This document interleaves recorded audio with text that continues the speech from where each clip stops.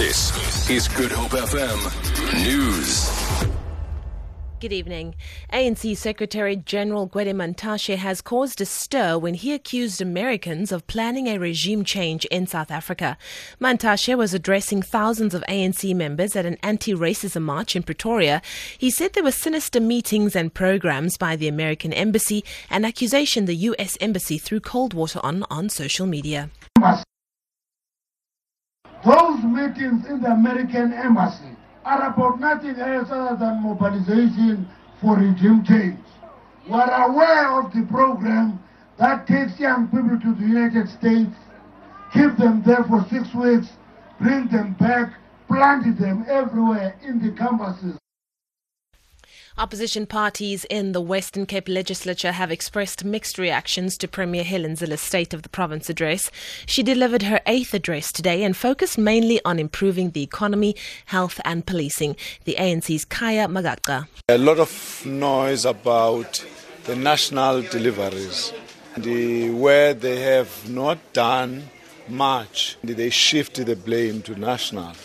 But to be honest with you, we appreciated the fact that there has been a clean audit. It shows that there is some paperwork done. The administration is solid. The ACDP's Ferlin Christian says although he thought it was a good speech overall, Zilla refrained from addressing racism. The EFF's Barnard Joseph was scathing in his criticism. Now, the State of the Province today was a joke. I would like to see the issue of crime, the abuse of drugs, should get preference in terms of the challenges of the people of the Western Cape. Human Settlements Minister Lindiwe Sisulu says there is a huge divide between rich and poor people in Knysna.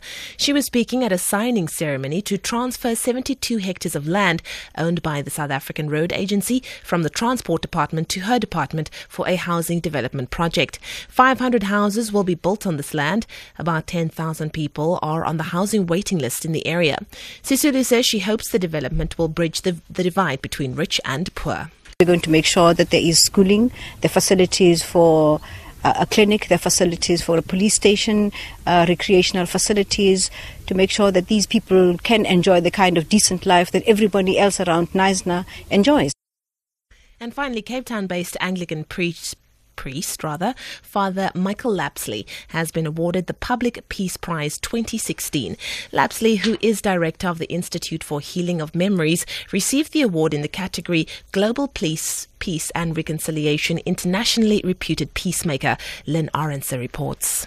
Canadian organisers of the Public Peace Prize say it's awarded on the basis of votes cast for a nominee. Nominations are sent in by ordinary citizens around the world via their website and social media. People are nominated as a recognition for their work on peacemaking in their countries. Father Michael works with victims of apartheid and other forms of repression. He is recognised for his work in healing and reconciliation. Father Michael shares his award with the co-president of the Pax Christi International Peace Movement, Marie Dennis. He is currently en route from Cuba and not available for comment. Lynn Aronsa, SABC News, Cape Town. For Good Hope FM News, I'm Leanne Williams.